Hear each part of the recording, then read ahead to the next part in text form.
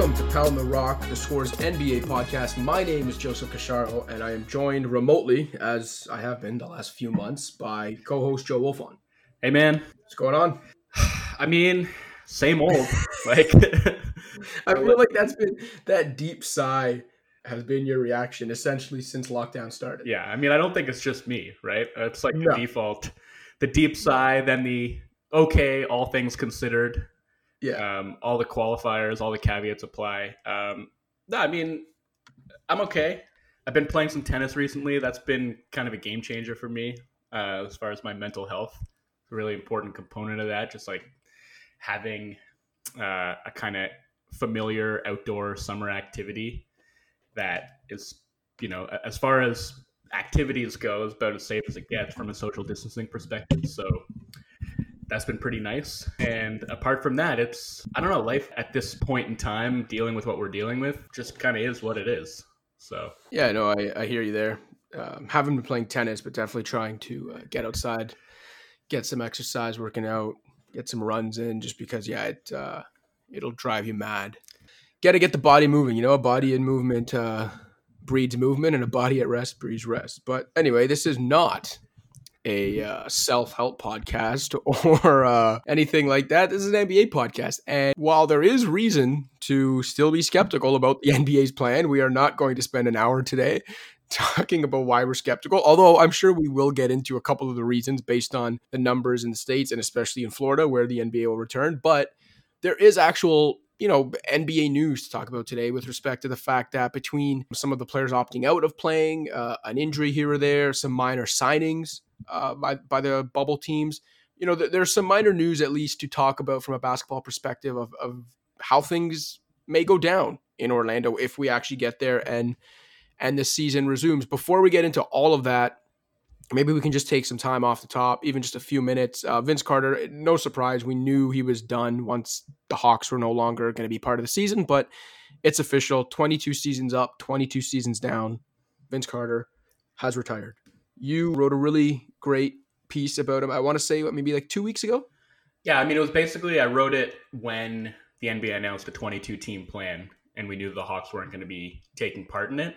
I guess it was possible that the Hawks would waive him and then he could sign with another team and enter the bubble for like the 8-game regular season finish and like the playoffs. That technically was feasible, right? They could have done that during this transaction window if he really wanted to. But I think, at 43 years old, 22 years in the league, he seemed ready to hang him up. And I don't think there was anything left for him to do in that Orlando bubble, even though it's basically home for him. Would have been a hop, skip, and a jump for him to get there. I think it seems reasonable that he'd probably rather relax and spend some time with his family than ramp up for like an 8-game regular season and probably like not really end up playing a whole bunch, especially in the playoffs. So the logical move, I think, for him calling it quits. I just, it's insane to me. And you mentioned the piece that I wrote, and obviously I kind of talked about that a lot in that piece, but like, it's just wild to me that Vince Carter of all people wound up being the longest tenured player in NBA history. For anyone who remembers what the narrative around him was at the beginning of his career, it was, he didn't have the commitment. He didn't love the game. He was fragile, injury prone. Like, if you'd have told anybody back then that Vince was going to end up playing more seasons in the league than any player in NBA history, not a single person would have believed you. Possibly not even Vince himself. It's not just the durability, which in itself was obviously surprising based on the fact, he went through that period where people were calling him Vince Carter and he couldn't stay in the lineup and his commitment was being questioned. But it's also the type of veteran he became, Around the same time, people were calling him Vince Carter and questioning his commitment. They were also questioning what type of presence he was, around a basketball team. And I'm well aware that all stems from just one period of his career when things went sour with the Raptors. There was rumors that he tipped off the Sonics about a play they were about to run. Obviously, he kind of runs himself out of town, but also gets run out of town, gets booed in Toronto for how many years. And, the stigma followed him for a little while. And so not only do I think it's crazy that he's going to be remembered as this durable veteran that played the longest career in NBA history, but also that he turned himself into or became the definition of the veteran locker room guy, like that you want around a young team that's going to teach young guys the right habits and how to work and how to prepare and how to conduct themselves on and off the court. And that to me, is worth mentioning just as much as the durability. Now, in terms of the durability, like go back to the 2005-2006 season, and Vince Carter went through a stretch of like 7 or 8 seasons where he played 75 to 82 games. He played 61 of 66 in the lockout year. It was 8 seasons in a row that he played at least 75 seasons in an 82-game season, played 61 games in the 66-game season. Then it started to tail off over the last 5 years. But yeah, he went through this crazy run of durability. Like I mentioned, he turned himself into this really dependable veteran in a way for young teams. And, as you point out in the post, like he never did what everyone expected of a ringless veteran to do, which was to eventually kind of go chase that ring and sign with a Warriors, or so many people expected at some point in the last couple of years that he would have joined the Raptors, not just for the nostalgia, but because it would have made sense for the nostalgia and to bookend his career, but also because they would have given him a chance to finally win. And I don't think it's to his credit or to his fault. It's just, he's someone and we're all different, but he didn't want that. Right. Yeah. I mean, he didn't do the ring chasing thing at the end of his career, as so many in his position have done and would have done. He instead was just signing on with these kind of, in some cases, teams that were like going nowhere. In the case with the Hawks, it's a rebuilding team with a lot of young players that gave him a chance, I think, to be a mentor. But also he wanted to sign in places where he could actually play some legitimate minutes, because at the end of the day, he just wanted to play. And ultimately, I mean, he played for 13 years after he last made an all-star team. Crazy. Like, he spent as much of his career as a role player as he did as a star.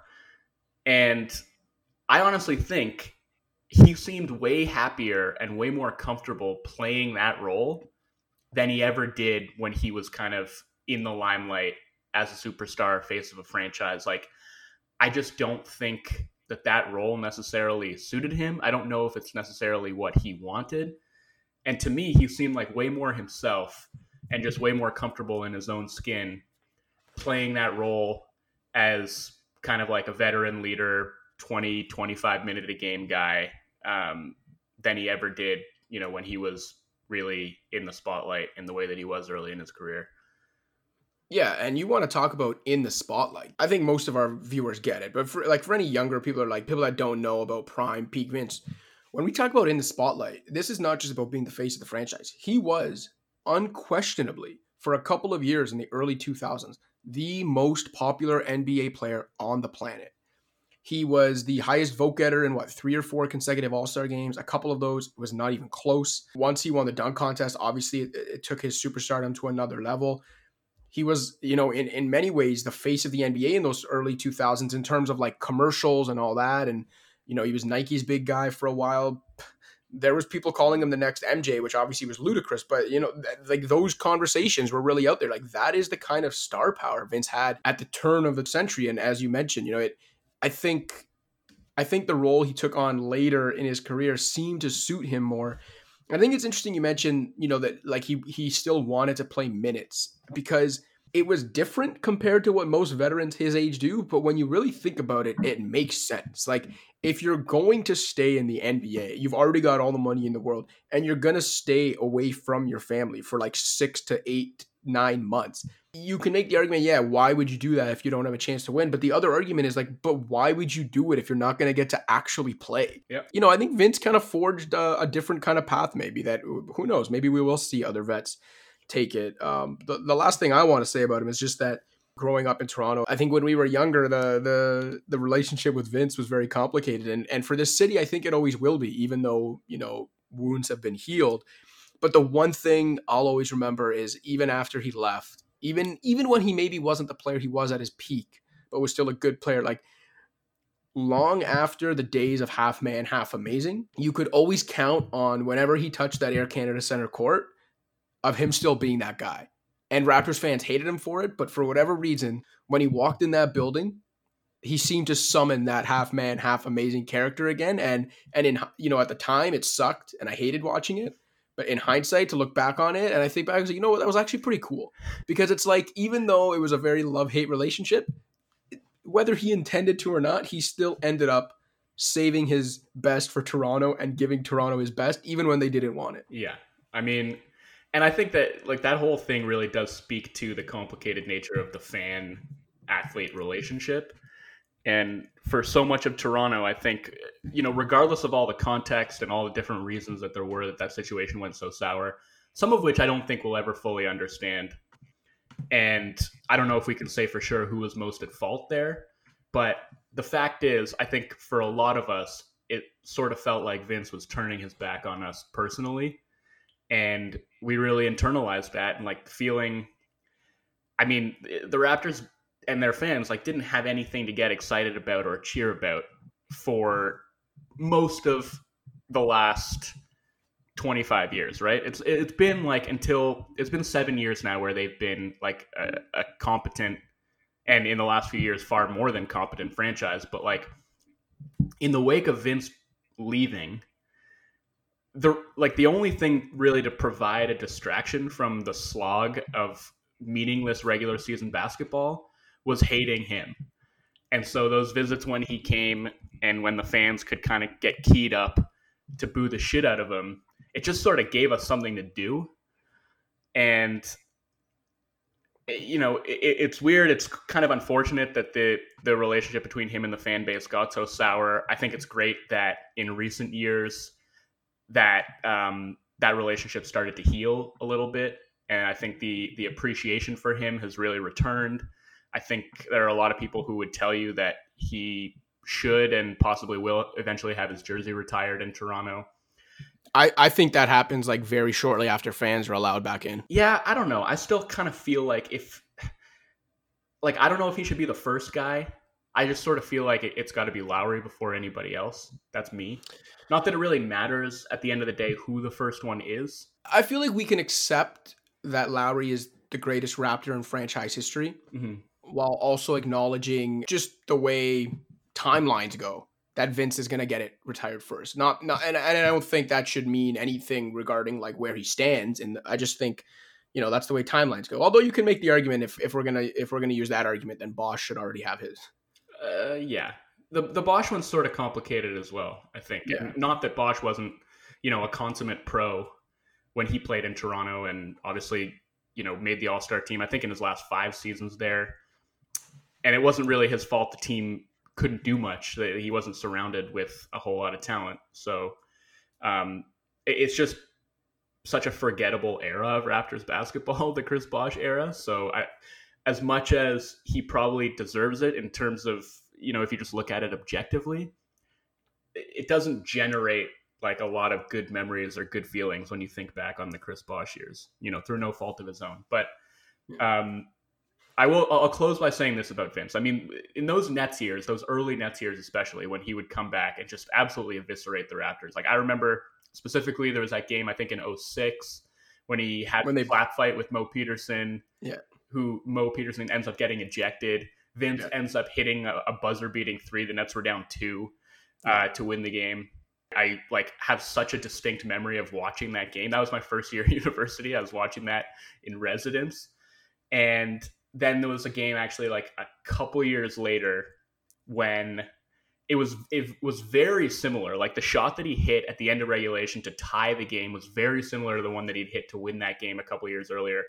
And then he wins that game on an inbounds play with like 2 seconds left, reverse alley-oop dunk, hangs on the rim, and I think that was in double overtime, and then just walks off. And I was watching that game at it was called the Grad Club or the Grad House. It was like the Dalhousie campus bar with a few friends. And it was early in the season. That was the year the Raptors had Jermaine O'Neal. We were all excited about that team. They were like 4-2 to start the season. And so we were getting really excited. And like the Raptors had been leading that whole game by like double digits. Vince had led this comeback and finally won it in double OT. And we were just so devastated when that happened. And we're all just sitting there, literally not saying anything, hanging our heads. And the bartender comes over and says, "Man, you guys look like you could use a whiskey." Perked up because we thought he was just sort of taking pity on us and was offering us whiskeys on the house. So we're like, yeah, what the hell? We'll have whiskeys. So he brings us all whiskeys and we drink them and we're starting to feel a little better. And then he brings us the bar tab and they were like $15 a piece. Just rubbing salt in the wound. And honestly, like that season never got back on track after that. Yeah. They went 33 and 49 that year. And so for a while, it just felt like even if Vince wasn't on the Raptors, there was some like psychic connection there where he was just, I don't know, he was destroying the team from the outside, whereas before it felt like he was destroying the team from the inside. So that was like definitely a really complicated time and a tough time to be a Raptors fan. And I think the fact that so much good has happened for the franchise in the wake of all that is what's really allowed that healing to finally happen. I think it's interesting that you bring up the whiskey story because for anyone that's watched The Carter Effect on Netflix, Vince Carter also big part of the reason why Toronto has bottle service. So, all right, and I think we can leave the Vince segment on that note. I mentioned we're going to get into like some of the minor transactions that are going to affect the actual basketball being played potentially in Orlando. Before we get to that, so 2 Suns players, 3 Kings players, Nikola Jokic in Serbia, Malcolm Brogdon. Tested. Malcolm Brogdon, yeah. How could I forget? Derek Jones Jr. Derek Jones Jr. I'm missing someone. I'm forgetting someone else, but it'll come to me. Jabari Parker. I mean, yes, Jabari Parker. Although he's part of the Kings, right? Yeah. It was also, I think it was Woj reported that 4 players on a West playoff team, an unidentified West playoff team, had tested positive. Yeah. So, I mean, I guess the question really is, well, one, I don't think any of that's surprising, right? They're just now starting to get tested again because this is phase 1 of the bubble reopening plan where they're supposed to be back in their home markets this week and individual workouts only, but they are starting to be tested. So you're going to get positives. That shouldn't be surprising. But I guess really the only question before we get into the more basketball related news is, has anything that's happened since the last time we've spoken further encouraged you or dissuaded you from your feeling about whether this is going to happen or not? Encouraged, or you just definitely not. And dissuaded. I mean, look, I've been skeptical about this from day one, as you know. I still think, like, okay, I'll put this back on you, Cash. All right. If I'm asking you, I'm not going to do the gun to the head thing because I always find that to be just sort of a morbid scenario to draw up. But like, let's say that you were betting on whether they finish the season. Are you betting? What are we betting? $15 whiskey shot? Yes, exactly. Are you betting on it getting done? Because I think there's a decent chance that it'll start. But as far as I'm actually seeing it through to its conclusion, that's where I start to get pretty skeptical. I'm not sure I would bet on it getting done. But my thing is, I think if it starts, it's getting done. I think the only thing worse for the NBA or any sports league, for that matter, is financially, it would obviously be worse to just have it shut down without coming back. But I don't know, like optically, I feel like it would be worse to start and then stop again. And the way I see it is, they should, like, we've been over this like 30,000 times. We know, like, health and safety wise, they should not be doing this. Okay.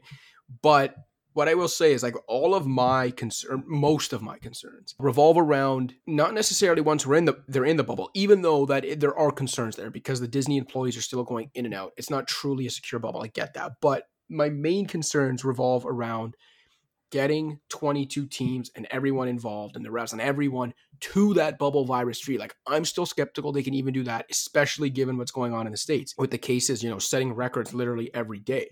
So, like, for me, it's still a question of whether they can even get there and start. And that's where I'm not even sure I would bet on yet. But if you're asking me if they get in there and they actually start, then I'm convinced they will finish. And I'm not convinced it's the right idea, but I think if they start, they're finishing. I'm just not yet convinced they're actually going to start. Like, you're talking about optics, though, right? And I mean, yeah, maybe optically it wouldn't look great if they started and didn't finish, but It would look far worse if they started and refused to shut it down while all their players are getting sick and Disney personnel are getting sick and the virus is just running rampant in this petri dish, and they decide that they're going to press on and keep playing anyway. Using the optics was probably my mistake anyway, because let's face it, if they really cared about optics, I don't think they would be restarting a season in this like quote unquote bubble campus environment, whatever you want to call it, while the immediate world around their bubble burned from coronavirus, which is what is going to happen based on the numbers coming in right now. Yeah. Well, so I don't let alone the social justice movement that is happening. I don't think that these positive tests really change anything. I mean, you've even heard, I think Woj again was reporting, like, basically this was not unexpected. Like, teams expected that when they started testing their players, they were going to get positive cases. And that makes total sense, because what is it now? I think it's at least 5% of the population has been infected with this thing, right? Maybe more. If you're talking about 5% of the NBA population being infected, then you're looking at, at over, something like 25 cases would be what you would expect. I mean, maybe you'd even expect more than that, because so many of these players have been in the United States, which has essentially been like the epicenter of the virus for the last few months, and has the highest case count in the world. And we've also seen that a lot of these players have not exactly been staying at home. A lot of them have been going out and participating in these open runs, where you're not seeing a whole lot of social distancing and you're not seeing a whole lot of mask wearing. So I don't know that it's especially surprising that we're seeing all these positive cases. And I agree with you. I think the big challenge right now is going to be to get everybody there virus free, is why they're doing this testing now. And they're going to continue to do that testing and make sure that, at least to the best of their ability, make sure that everybody who's entering that bubble is going to be virus free and not going to be contagious. I just, as much as they want to try and control this situation, it is beyond their control. Like, there is only so much that they can do. And I think we're finding now that for as much planning and as much thought has gone into this, I think they have done about as meticulous a job as they could possibly do, laying out all the health and safety protocols and any which way that they could possibly mitigate the risk here, they've done. And still, like, this is a global pandemic, and they're not really in charge at the end of the day. So that's sort of where I'm at. I mean, I think that there's a decent chance that they will start the season in some capacity, but to be able to keep a lid on it to the point that they're going to be able to spend, what is it going to be, like 2.5 months from start to finish inside of that bubble, or mesh hat, as one epidemiologist I think told CBS's James Herbert, talking about how it's actually going to operate. I think that's going to be really, really tough to do.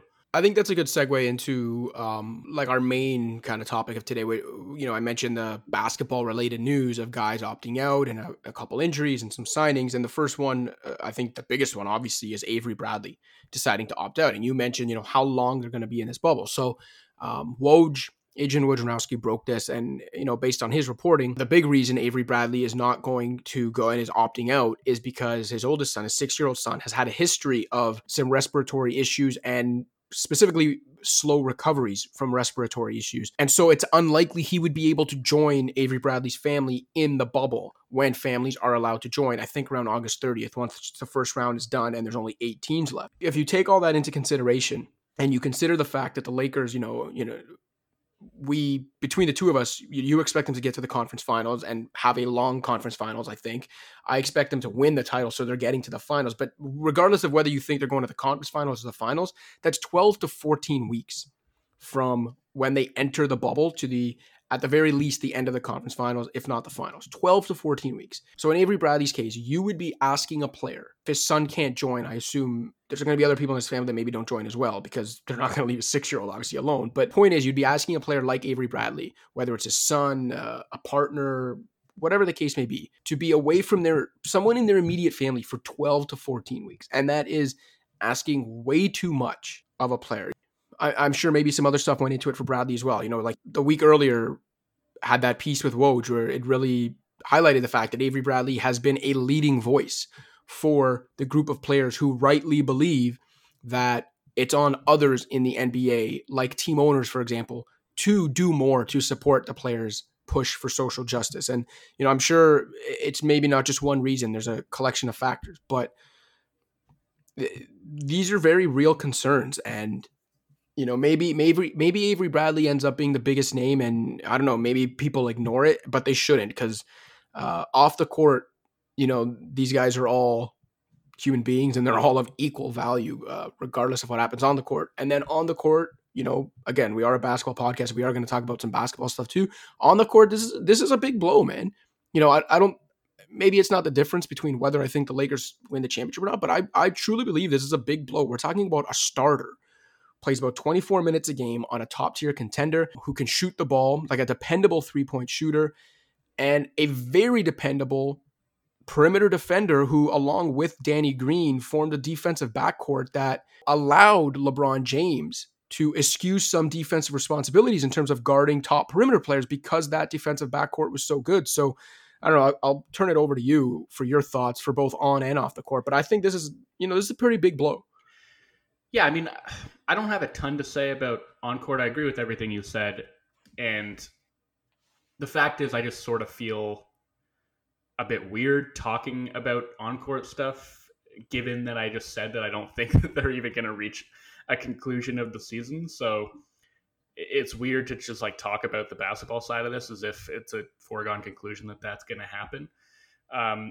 But I think I'll just say, you mentioned that there were probably a couple different reasons that Avery Bradley decided to sit out, whether it was the family situation that you mentioned with his son, or the social justice issues that he had brought to the forefront, a week or so back. And I think, I feel like that's sort of going to be a recurring trend where there isn't just going to be one reason that a player decides to opt out. There are myriad reasons for any player to be hesitant about resuming the season under these circumstances. I do want to point to a statement that the NBA and the NBA Players Association put out yesterday, essentially talking about the discussions they've had about social justice. And the line that I flagged in there was, the group that met yesterday agreed in principle that the goal of the season restart in Orlando, will be to take collective action to combat systemic racism and promote social justice. I think that's a pretty strong statement, saying that essentially is the goal, and for them to be focusing on that as opposed to the basketball side of things, I think is an encouraging sign. And we've yet to see, I guess, what that is actually going to look like. But I do think, what we've seen is there's a strong sort of coalition of players that want to put their minds together, put their resources together, and funnel all of that brain and money power toward, causes that are actually going to further the interests of the Black community in the United States, and also put more pressure, I think, on the owners to help them in that cause and to do the same. So to say that that's going to be kind of like the primary goal of restarting the season in Orlando, I think that is certainly a good start. And I don't know, I'm interested in this because you were kind of talking about Bradley and saying this is what players are being asked to do. They're being asked to spend weeks upon weeks separated from their families. They're being asked to kind of drop everything, go to Orlando, stay there for they don't know how long, and play basketball games in an environment that, they can't guarantee is going to be safe. And I'm kind of two minds about this, right? Because on the one hand, nobody's forcing them to do anything. This is the player's choice. And just like there are any number of reasons for them to want to opt out, there are plenty of reasons for them to want to play as well. And we covered all this on the last episode. Obviously, the money being the biggest motivator, but I think, given that statement that the NBPA put out, the social justice angle could be part of that as well. And I'm sure there are a bunch of players who do feel like the platform they're going to be afforded and the fact that they're all going to be together inside of that bubble is going to provide them an opportunity to shine a light on some of these issues and be a part of the solution. So, I mean, do you think that that's true? Like, do you think that these players actually feel like nobody is forcing them to do this? Because this restart is contingent on a certain number of players actually being willing to go through with this.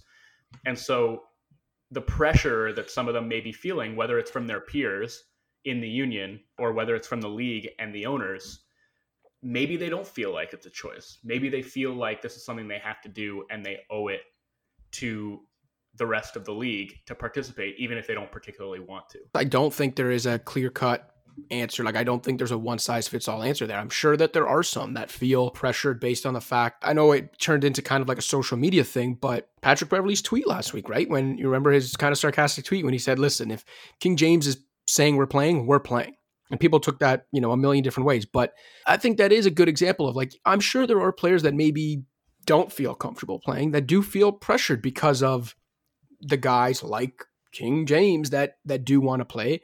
I'm sure there are some guys that maybe might are on the lower tier maybe of NBA salaries that, remember, if you have a medical clearance or you get like one of these special clearances for not being there, you'll still get paid a certain amount. But if you don't meet those requirements, we'll call them, and still choose to opt out, then you are giving up some money. And I'm sure there are players in the lower tier of salaries that maybe feel pressured based on not being able to or not wanting to give up that money. And who knows, maybe there's some players on the other end of the spectrum that want to play and are going to play, but maybe they feel pressure from the other cohort of players, right? Whether, the group we've talked about, Avery Bradley and Kyrie Irving, who may be pulling them in another direction. And maybe they feel bad now about the fact that they're going to play with, I really don't think there is a clear-cut answer. I think there was 100% players feeling pressure to maybe do some things they don't want to do, whether that's playing, not playing. But I think it'll vary from player to player, right? Just like so much related to this. I think the Bertans thing is instructive, right? Bertans essentially announcing that he's not going to play. He's an impending free agent who could be in line for a pretty significant payday, had a breakout season this year, and he's looking at signing a contract that he may never have an opportunity to sign again. Why jeopardize that for a few weeks of meaningless and potentially dangerous basketball, whether it's that he's going to be susceptible to the virus and its potential long-term effects, which we still don't fully understand, or an injury because this layoff has been extremely long and they're going to try and ramp up to game speed again in a matter of a couple of weeks. And so the risk just isn't worth it for him, especially given that the Wizards are like a long shot to make it into the playoffs, where they would have zero chance of even being competitive in a series against the Bucks. Like, it's just not worth it for him. And I think anybody with any sense can see that and understand that. And yet he still gets called out on Twitter by Evan Fournier in a pretty ludicrous subtweet. And I think that is instructive, where it's like, even a case that seems pretty clear cut like that, where anybody should be able to understand and empathize with his position, he still is getting pushback from some of his peers. And like, good on him for kind of clapping back at Fournier and taking a stand and not caving to the pressure. But I'm not convinced that there aren't others who are in that position who, perhaps not publicly, but privately, have been having those same kind of squabbles with other players in the league who don't think it's right that players would sit out when, they're all kind of supposed to be in this thing together. You hit on this on the last episode when you're talking about how difficult it is to get 450 players on the same page. And we're certainly seeing the kind of difficulties of that right now.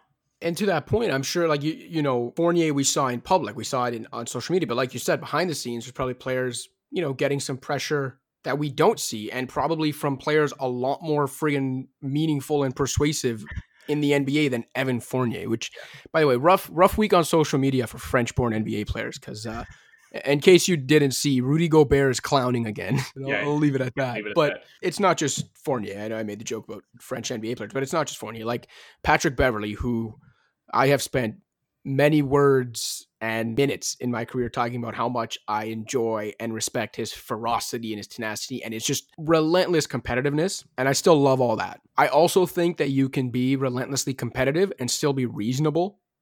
And for anyone that doesn't know what I'm talking about, Jared Dudley put out a tweet yesterday, Wednesday, and it was a very reasonable thought about how no one's well, not no one, but like not a lot of people are talking about the potential for soft tissue injuries once this restart happens, because while the NBA has afforded players some time to get back in the swing of things, it's not really that much time when you consider how long the layoff has been and all that. And Patrick Beverley quote tweets that and calls Dudley out, saying essentially like, he's not hearing that because, you know, it's ball in, it's time to play, and that like basketball is now a year-round sport and no one, like, there's no time for these excuses. And that, first of all, if you just want to think about this logically, if you actually consider that basketball is now a year-round sport, especially for top-tier NBA players, if anything, that just supports Jared Dudley's argument more, because if you're admitting that it is now a year-round sport where you're used to playing basically 365 days a year, and now you've had this 3-month layoff where you haven't been able, even if you've been able to work out, you have not been able to do anything close to the intensity of an NBA game.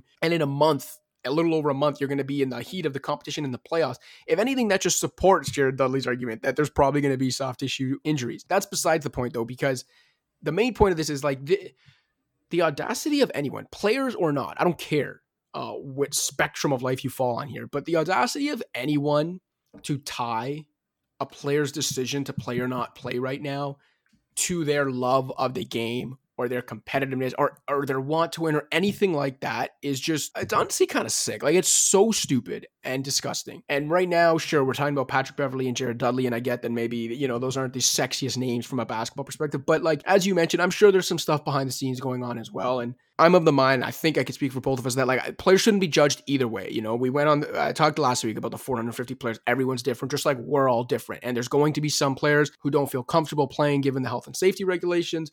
There's going to be some players that rightly don't feel right about playing given everything going on in the world right now, this push for social change.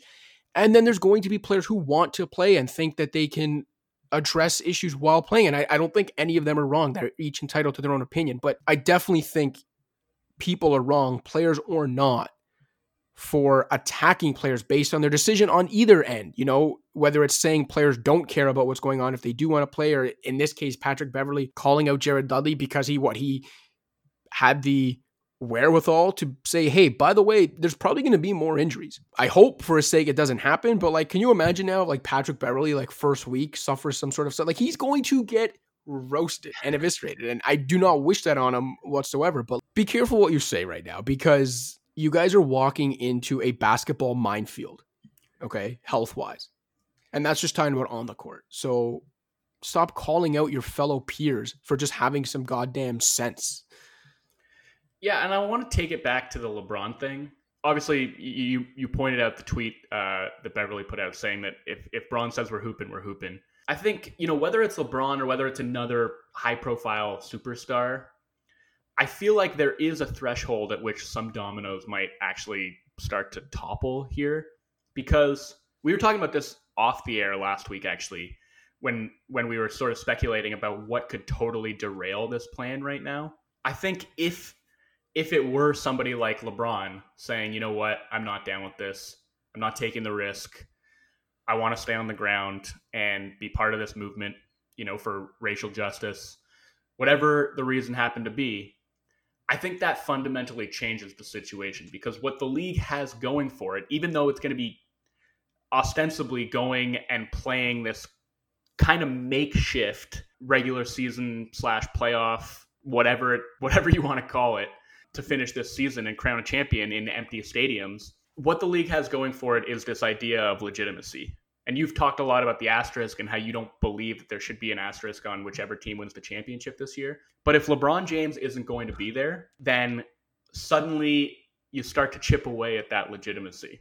And suddenly then you might as well just give the team that wins literally a golden asterisk, because that's what they're winning. And if that starts to happen, if you start to see these superstars on, you know, championship contending teams saying that they're not going to play, then for everybody else, it's like, well, why are we taking these enormous risks? Like, what are we really doing it for? I mean, yes, there's the money, but obviously, like, these players care about their careers, they care about their legacies, they care about winning, and that has to be part of this as well. But if they're going there to play in what's going to be seen as like meaningless exhibitions because the players who really matter aren't there, then I think that's going to change the discussion considerably. So I think that's why players like LeBron hold all the cards. And I don't want to take away from the fact that I know his voice carries a lot of weight and people take their cues from him. He's a leader among the players, and that's part of it. But I think a big part of it, too, is just this idea of legitimacy. So whether it's LeBron or whether it's Giannis or Kawhi or any of these players who are kind of leading top teams who have a chance of winning the championship, I think in order for this thing to really fall apart, it's going to take one or more than one of those guys to say that they're not going to do it. And maybe we'll arrive at that point and maybe we won't. But for now, it just feels, all of this feels very tenuous and very up in the air because Florida is recording like record daily case counts. There are a whole bunch of Disney employees who are petitioning to not open Disney World when the state had planned to.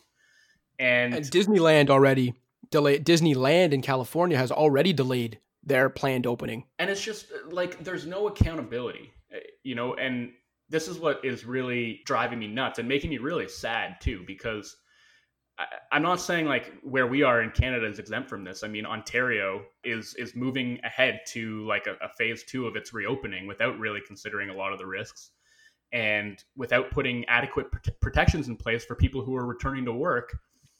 And Florida, which essentially never really enacted any kind of meaningful shutdown in the first place, they're hiding behind this veil of like wanting to keep the economy running and assuming that people are going to think that that means that they care about citizens and businesses. But a lot of these corporations, I mean, they still don't have adequate paid sick leave, which means that people are going to be going to work sick. And it's like, it's just passing the buck, right? Like there's no responsibility on the count on the part of these governments.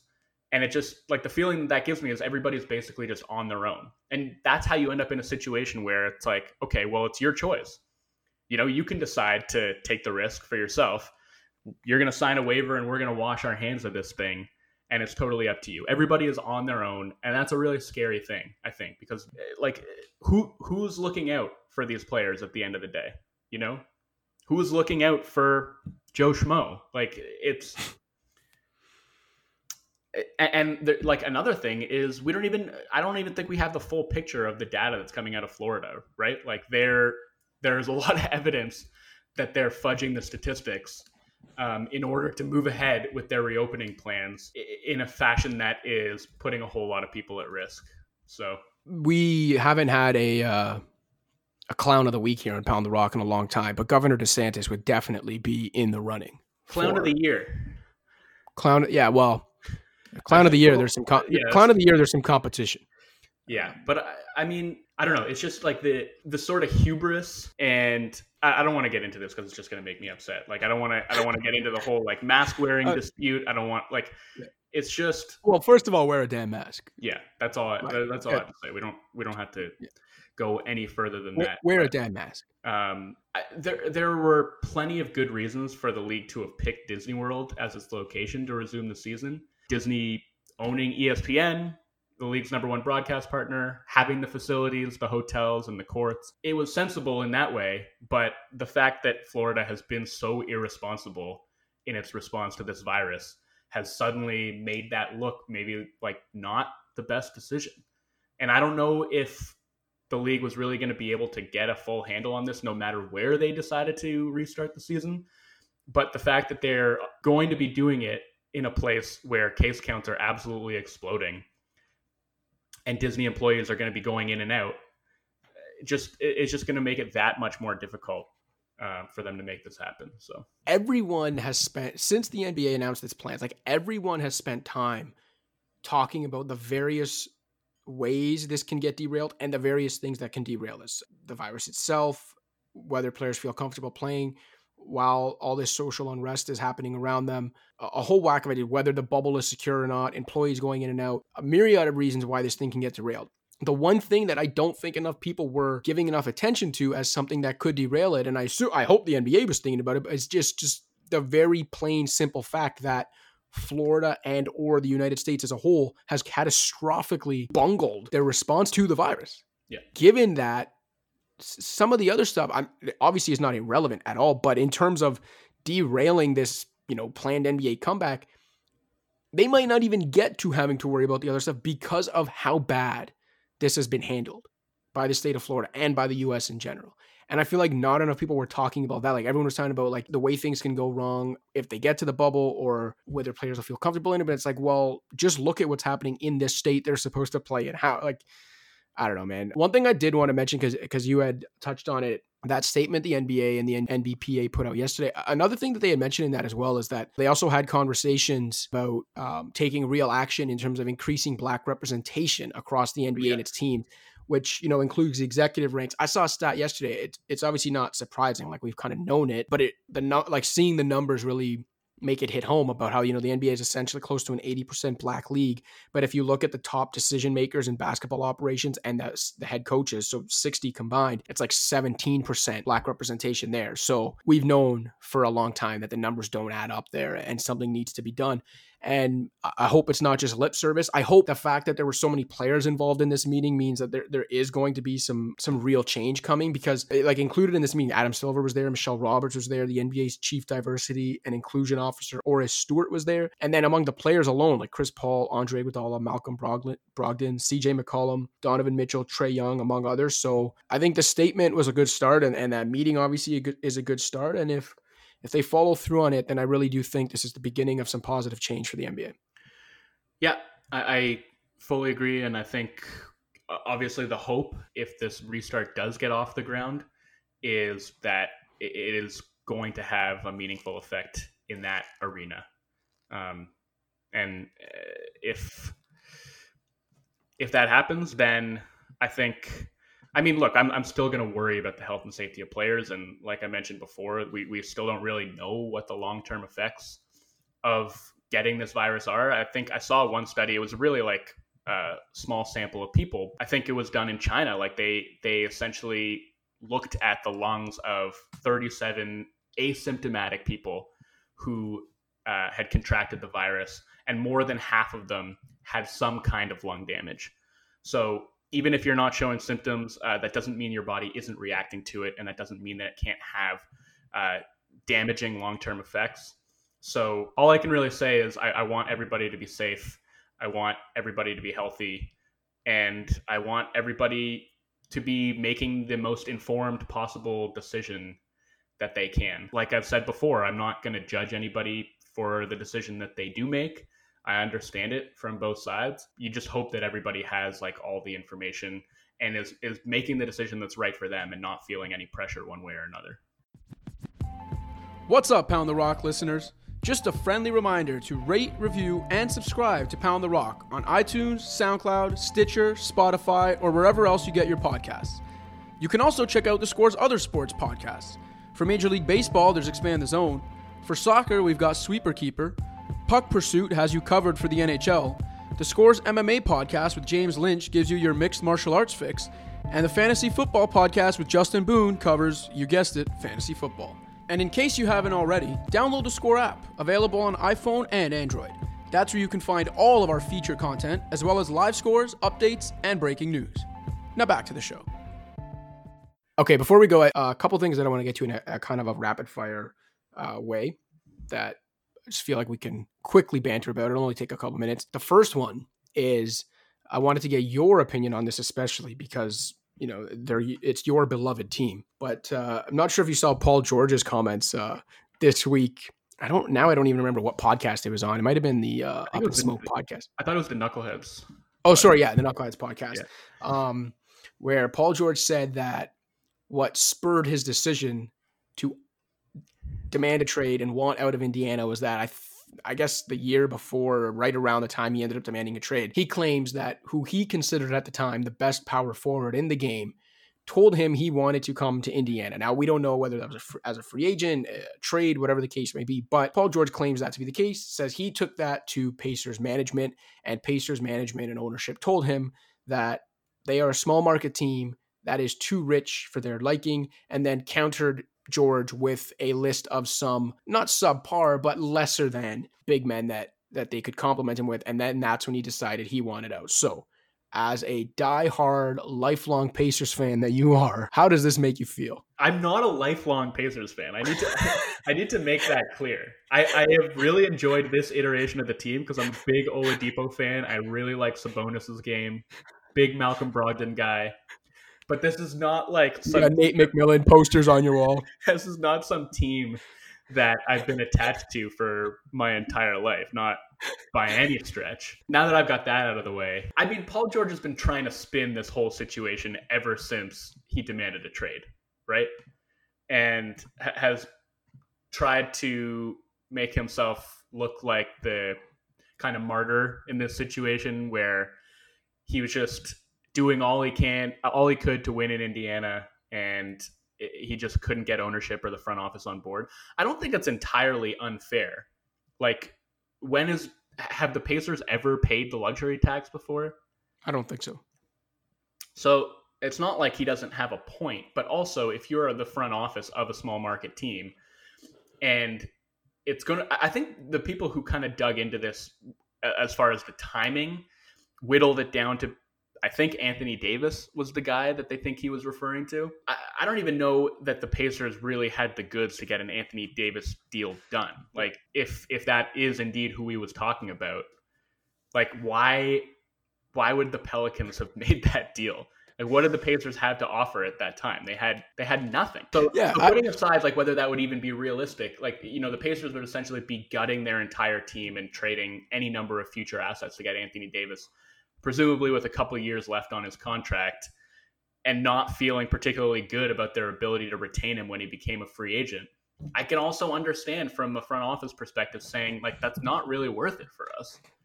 Yeah. And I don't know what to say. Like, I think I kind of don't feel like Paul George needs to be working as hard as he is to try and spin this in his own, you know, direction. Fans in Indiana are going to be pissed at him no matter what, as is their right, I suppose. But for the most part, I also think people understand that his time in Indiana had kind of run its course. There wasn't enough talent around him. That team wasn't going anywhere. And so for him to say that he wasn't going to re-sign with them when his contract was up, he had 1 year left on his deal.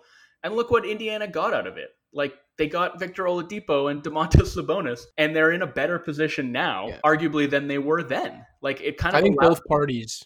Yeah. So I think it worked out okay for them.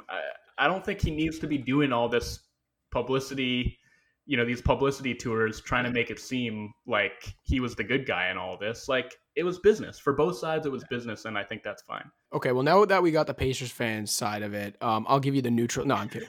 No, I thought it was interesting. I think it's a very specific thing. It's so specific that I'm like convinced that he's being truthful. But what I would say is that I think you made a good point in that it might have been something like an Anthony Davis situation where there was like actually just no chance the Pacers could have pulled it off anyway. And maybe they told him that.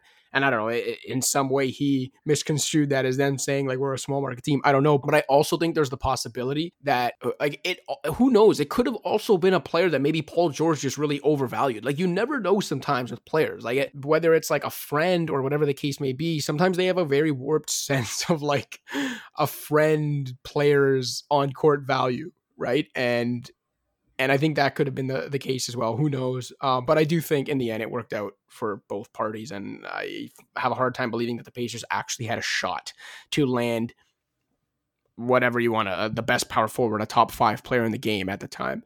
Okay, a couple more things. Woj is reporting that J.R. Smith is the front runner to replace Avery Bradley before the roster deadline is set on July 1st. Do you believe 2 years removed from his last NBA game when he had already lost a step and wasn't even a good shooter anymore, which is the value he used to bring, do you believe, other than pure entertainment value, the Lakers could possibly get any positive contributions from J.R. Smith in the year of our Lord 2020?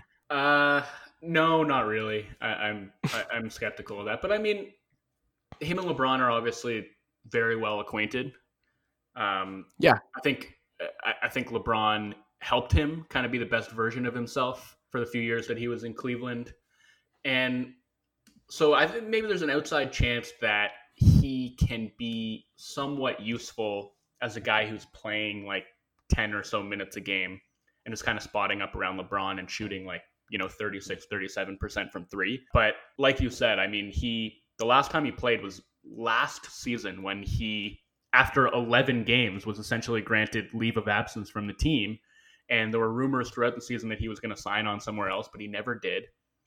And the same thing this year. I think the Lakers did bring him out for a workout before the season was shut down. He was kind of in competition with Dion Waiters for that roster spot the Lakers wanted to fill, and they ended up going with Waiters. So yeah, like he was trending very much in the wrong direction before he essentially stopped playing close to 2 years ago. So it's hard to envision him providing much value to them, and certainly he's not making up for what Avery Bradley would have given them. So yeah, I think JR is a Rich Paul guy, which draw your own conclusions there.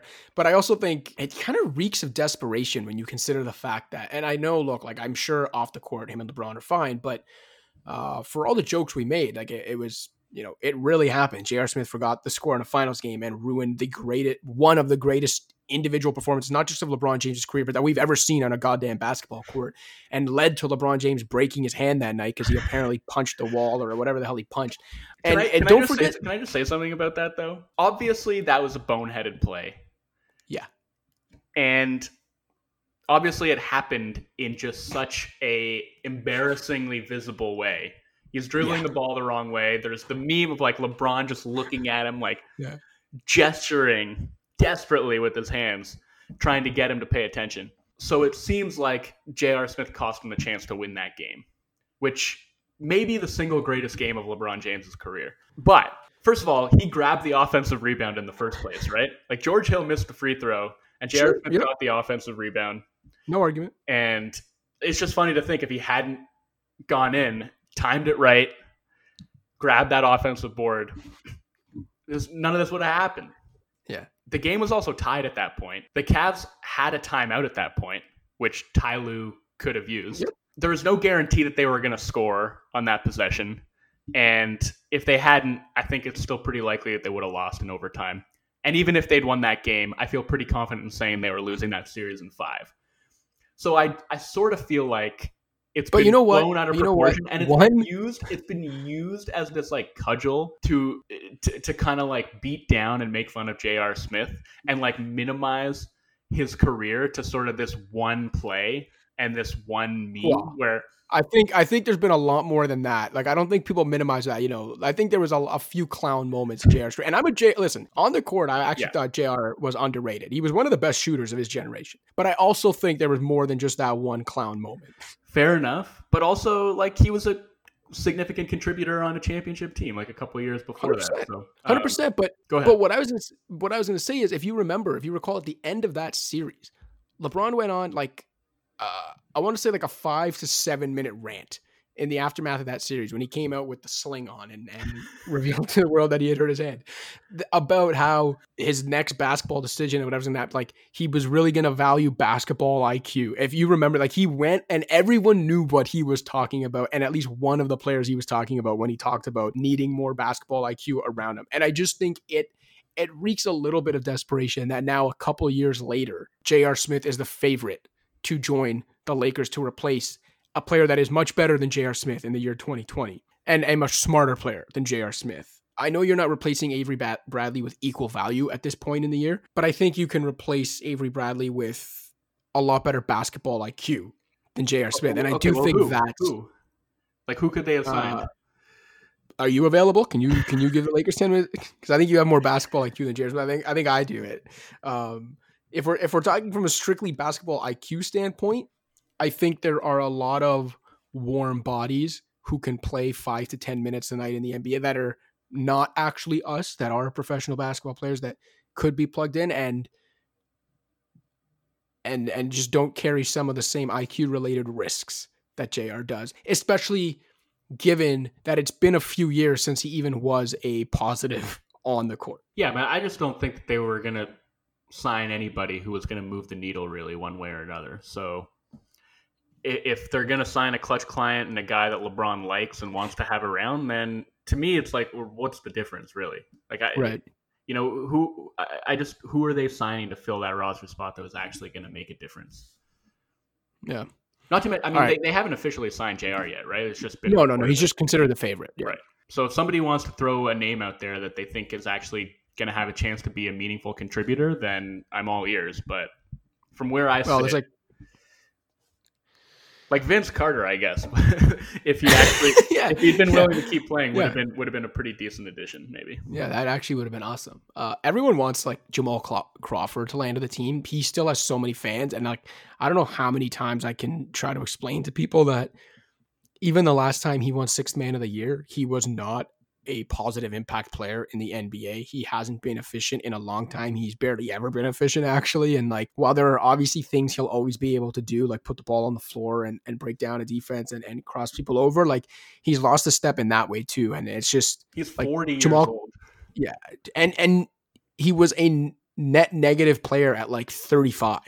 So yeah, please stop calling for Jamal Crawford to get signed. Okay. Did what he were you gonna drop say? 50 in his last game? I feel like that's part of the reason why everybody's so attached Yeah. to this idea of him playing again, because I feel like his last game was like a 50. Yeah, I think you're right. And honestly, I think Jamal Crawford's probably better than J.R. Smith at this point in time, don't you think? You know what? I'm not sure about that because like I have some faith that if everything kind of lines up, JR could get hot as a shooter for like 3 weeks, maybe 2 weeks. Mm-hmm. Whereas like Crawford's not a good shooter either. All right, by the way, so the last game of Jamal Crawford's career, he was on the Suns at the time.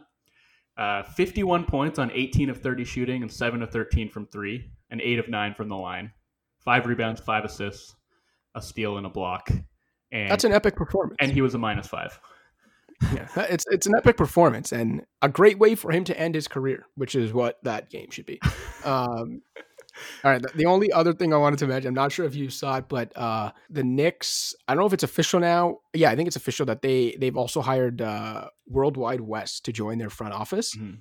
And I mean, I don't think either of us know whether it's a good move or a bad move. But the one thing I did want to say is that it still seems like the Knicks are very obsessed with hiring in a way that like they're still very obsessed with like building. It seems like they're still tying a lot of their future success to just being able to like reel in a big fish. And you know, I don't know, maybe Knicks fans are a little encouraged by the fact that they've cleaned house and whatever the case may be, but I would just caution them about the fact that it still seems like they're very concerned with like how they're perceived by other players. And I don't think you need to caution Knicks fans about anything at this point. Oh, I don't know, man. I don't know. I think I do, because I think even the most tortured of Knicks fans still seems to get excited when, you know, front office shuffling happens. And I don't know, maybe the team of Leon Rose and Worldwide West does lead them to the promised land. I don't know, who the hell am I? But I just think that it still seems concerning that like they're very concerned with the whole optics and perception thing, and like it still all seems tied to getting meetings and landing the big free agent fish. And it's like, I feel like there is so much more about your house that you need to get in order before that's what you are considering. Yeah, no arguments here. And I mean, we'll see. Their coaching search at least has seemingly been pretty expansive, which is good to see, because I feel like in the past they've had, you know, they've kind of narrowed in on a candidate right away, haven't cast a very wide net, or have only done so in a sort of performative way where they already know who their guy is going to be. And the quote unquote search is more of a formality. But it does seem like they've interviewed a ton of candidates.